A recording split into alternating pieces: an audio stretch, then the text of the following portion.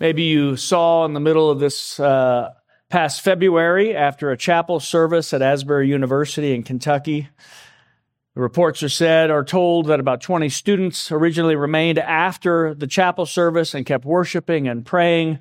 And before long, there was a 24-hour service of worship taking place at the university that would gain national attention and ultimately bring droves and droves of people there until finally the college did ask that it cease about 2 weeks in. I have been asked my thoughts on this more than once since it happened. What do you think of the Asbury revival? To be honest, I don't have too much to say. Did God do a special work there? Perhaps it's not impossible. I'm not going to complain if people want to pray and sing praise songs for long periods of time and have the scripture read. I have no reason to speak against it. My only pastoral concern would be this: as wonderful as those 14 days may have been, it's not more wonderful or special or more profound than what happens every Sunday at church. God was not more present there than He is right here in this very moment, in this hour as we meet. And the only concern I would have is that we mistake the spectacular as somehow more infused with the Spirit and presence of Jesus than the ordinary and the mundane, the week in and week out gathering of God's people. For if we've learned anything thus far in this series on Converse Christianity, God does not work or act like we would think that He would work or act. He isn't often shining forth in the spectacular, but He's always showing up in the weakness of the Word and water and wine and bread. Always. He's always in the midst of the ordinary things that He's ordained. And so this morning, I want us to consider that as we look at Matthew 28. And the first thing we should see is one with all authority. You'll notice this pronouncement by Jesus concerning His present station couldn't be more sweeping, couldn't be in one sense more optimistic and powerful. The risen Christ has received that which He was sent to gain. And it's massive. Notice what He says. All authority, bar none, is given to me singularly in all spheres, in heaven and on earth. That I am in charge here in this place, and I'm in charge there in that place. It's solely mine, and I presently possess this kind of power. Jesus, the risen Son of God, has declared without so much as a stutter that He is King of all kings and Lord of all lords, and that His name and rank far outstrips any other name that exists, past, present, or future. We finally see a man, the man, as He was intended to be. We see what our future was supposed to be like. We see this one in a new body, now crowned with glory and honor, soon to ascend to heaven and be seated at the right hand of God in a place of dignity and all authority. And it can hardly be lost on us, though, how He achieved this status. What path He took to get to that place of great success. His glory in the Gospels is ultimately His cross. That's what, if you will, earned Him this spot of great dignity and authority. And we see clearly the contrary ways of God through that very event. That if Christ's main goal in His ministry was to live a life worthy of God's honor, and He gets a death that is worthy of a criminal, we see that God's way of gaining that which we're seeking is not our way.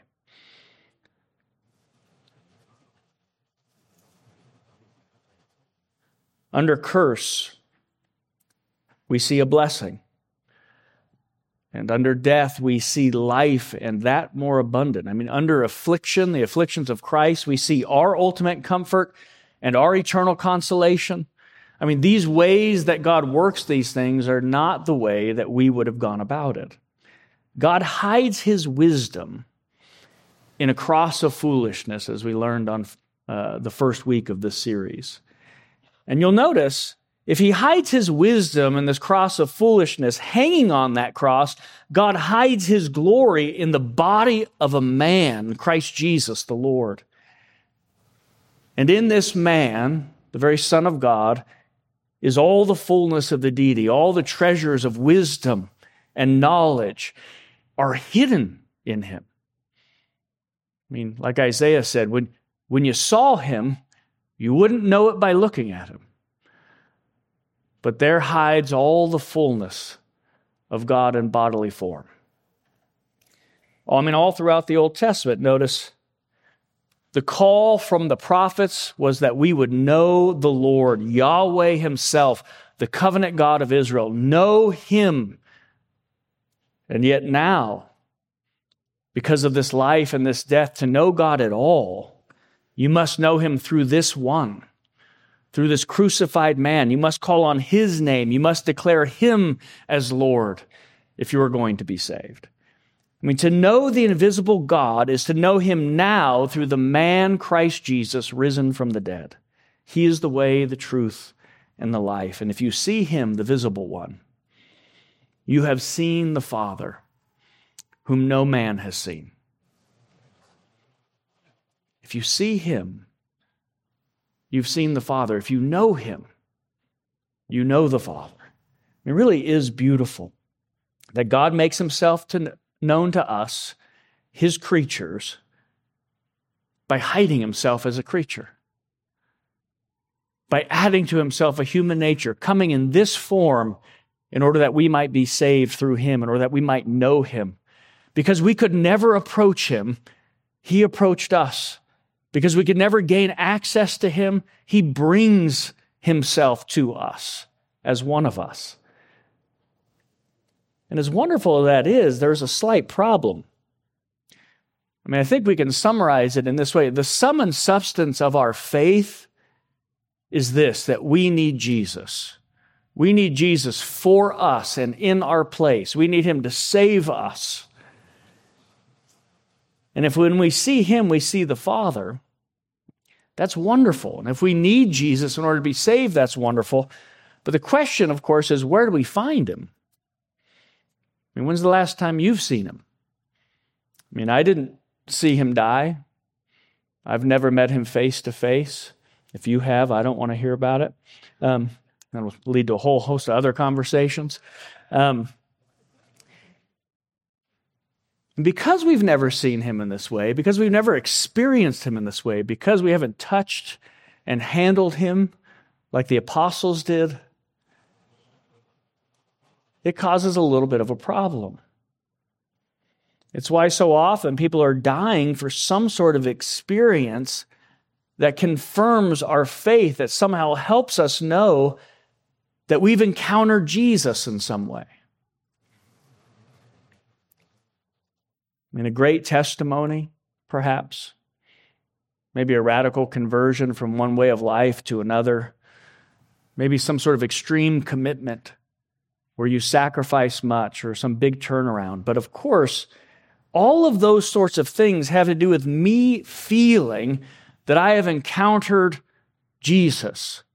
And the problem, of course, with that is that feelings change and memories fade. I used to have a really exciting testimony. I can't even remember half the details anymore. Thankfully, don't really care to be honest. But if we need him, and if he's the sum and substance of our faith, and if when we see him, we see the Father, where do we find him? If it doesn't seem he can be found in the way that we would normally go about it, of course, there is good news. Because Jesus promises, even in our text this morning, to be present and available to us so that we can meet him. Notice what he says in verse 20. Not only do we have this pronouncement of his authority, we have this pronouncement of his presence.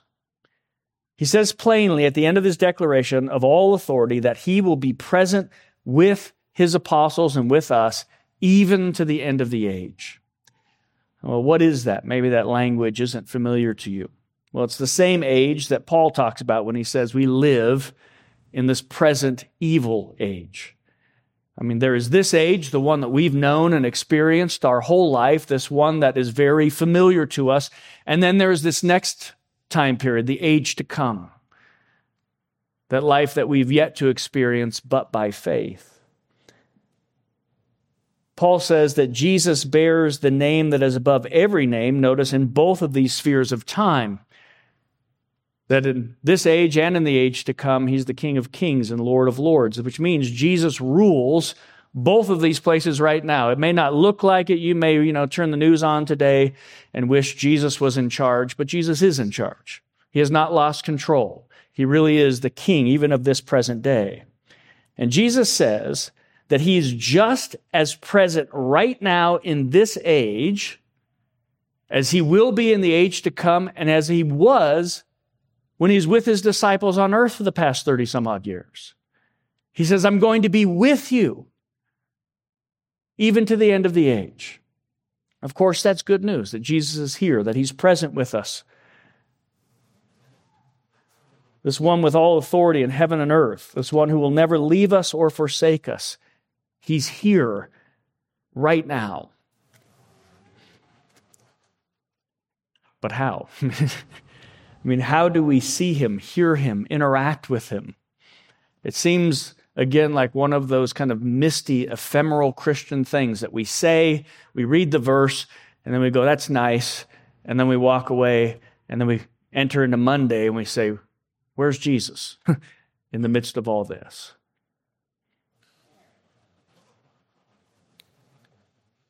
But this one who pronounces his authority and pronounces his presence also pronounces in this text that he's hidden in the weakest of weapons. He tells us, even in this text, how he will be present. Notice what he says right before he says he's going to be with them always. He says, go and make disciples of all the nations, baptizing them in the name of the Father and the Son and the Holy Spirit, and teaching them all that I have commanded you. And lo, and behold, I will be with you always.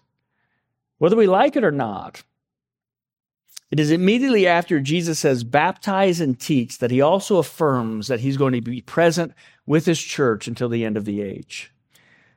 Some may argue, and rightly so, to one end, well, Jesus is talking about the Holy Spirit. He's going to be with us by the presence of his Spirit in this age. And at one level, yes, that's true. But of course, that just begs the next question. How is the Spirit present in this age, or how does he readily bring us Jesus in this age? What's the Spirit's role?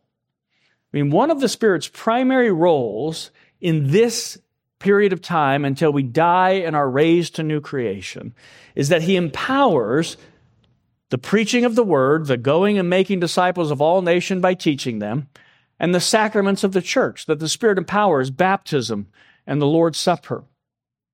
And again, that may sound foreign to our ears, but we've seen this all throughout Scripture, that the Spirit is present when the Word of God is spoken, and he empowers that Word to do amazing things. In fact, the reason that you're here today is because of God's powerful words. Not just that you're in church, but that you exist. God spoke you into existence. The terra firma on which you walk, the matter on which you're sitting right now, is all a spoken word of God. This whole world hangs together even now by the speech of our Creator. On that first day of creation, there was God speaking his word. Let there be light, and there was light. But there wasn't just the speech of God, there was the Spirit of God hovering over the waters and forming and fashioning all that was. So when God was speaking, the Spirit was working, and it's been that way. That's why we read Ezekiel's text. As odd as it is and as strange as it sounds, the picture is wonderful, right? Dead bones, can they live again? I don't know. What should you do? Preach to the bones, which seems foolish. And so he preaches. And they begin to gather together. He says, but you can't just have the words merely. They're words that are creative words. And when those creative words are spoken, notice he says, preach to the wind, the ruach, the Spirit. And the Spirit comes and gives life with the preaching of the word. It's why Paul will say, when he talks about the place that the preaching of the word takes in the life of the church. He says, for the same God who said, let light shine out of darkness, the let there be light God, he has also shone in our hearts to give us the light of the knowledge of the glory of God in the face of Jesus Christ. And he's just told us 2 verses before, that light of the glory of God in the face of Jesus Christ is the light of the gospel when it's preached. It says, the same God that said, let there be light, one day when the word was being preached, said to your heart, let there be light. And you much like those bones, came to life. The same God who would be hidden from us if he did not reveal himself, if he did not put on the creatureliness of our person by adding to himself a human nature, that same God who comes in that weakness and dies in the foolish death of a cross in order to display his wisdom, further reveals to himself, not merely by hiding himself in the wrapper of creation and incarnation, but gets more ridiculous now that he comes to us hidden in the words of a preacher and in the bread and wine of a table and the water of a baptism. That he's not ashamed to come and present himself in these weak and ordinary forms in order that he might be made known in this world. As one author has put it, God brings a knife to a gunfight. If you had just been if you had just come from resurrection and said, by the way, all power and authority has been given to me in heaven on earth, what weapons would you choose to take over or to take what's rightfully yours, to gain the dominion that's been given to you by God himself? Jesus says, here's my weapons. Go and teach people what I've commanded and baptize them in my name. And in that way, I will inherit all that is mine under this authority. God has chosen the ordinary and the unimpressive, and he hides behind these things to do his miraculous saving work and to bring about his glorious will in this world. Again, not the way that we would have thought about it, nor would it be the means that we've chosen. But God's ways are not our ways, and his thoughts are not our thoughts. It is interesting that in the preacher, again, God himself addresses the creature, you, through a creature, me. That God hides himself. The invisible God is willing to be heard through the voice of one who is unimpressive. I mean, I don't even have any tattoos or anything cool. I've never given a TED Talk. No one outside of this room barely knows my name unless they're related to me. It's almost too dumb and too weak to take seriously. And God says, this is how I bring all things to life.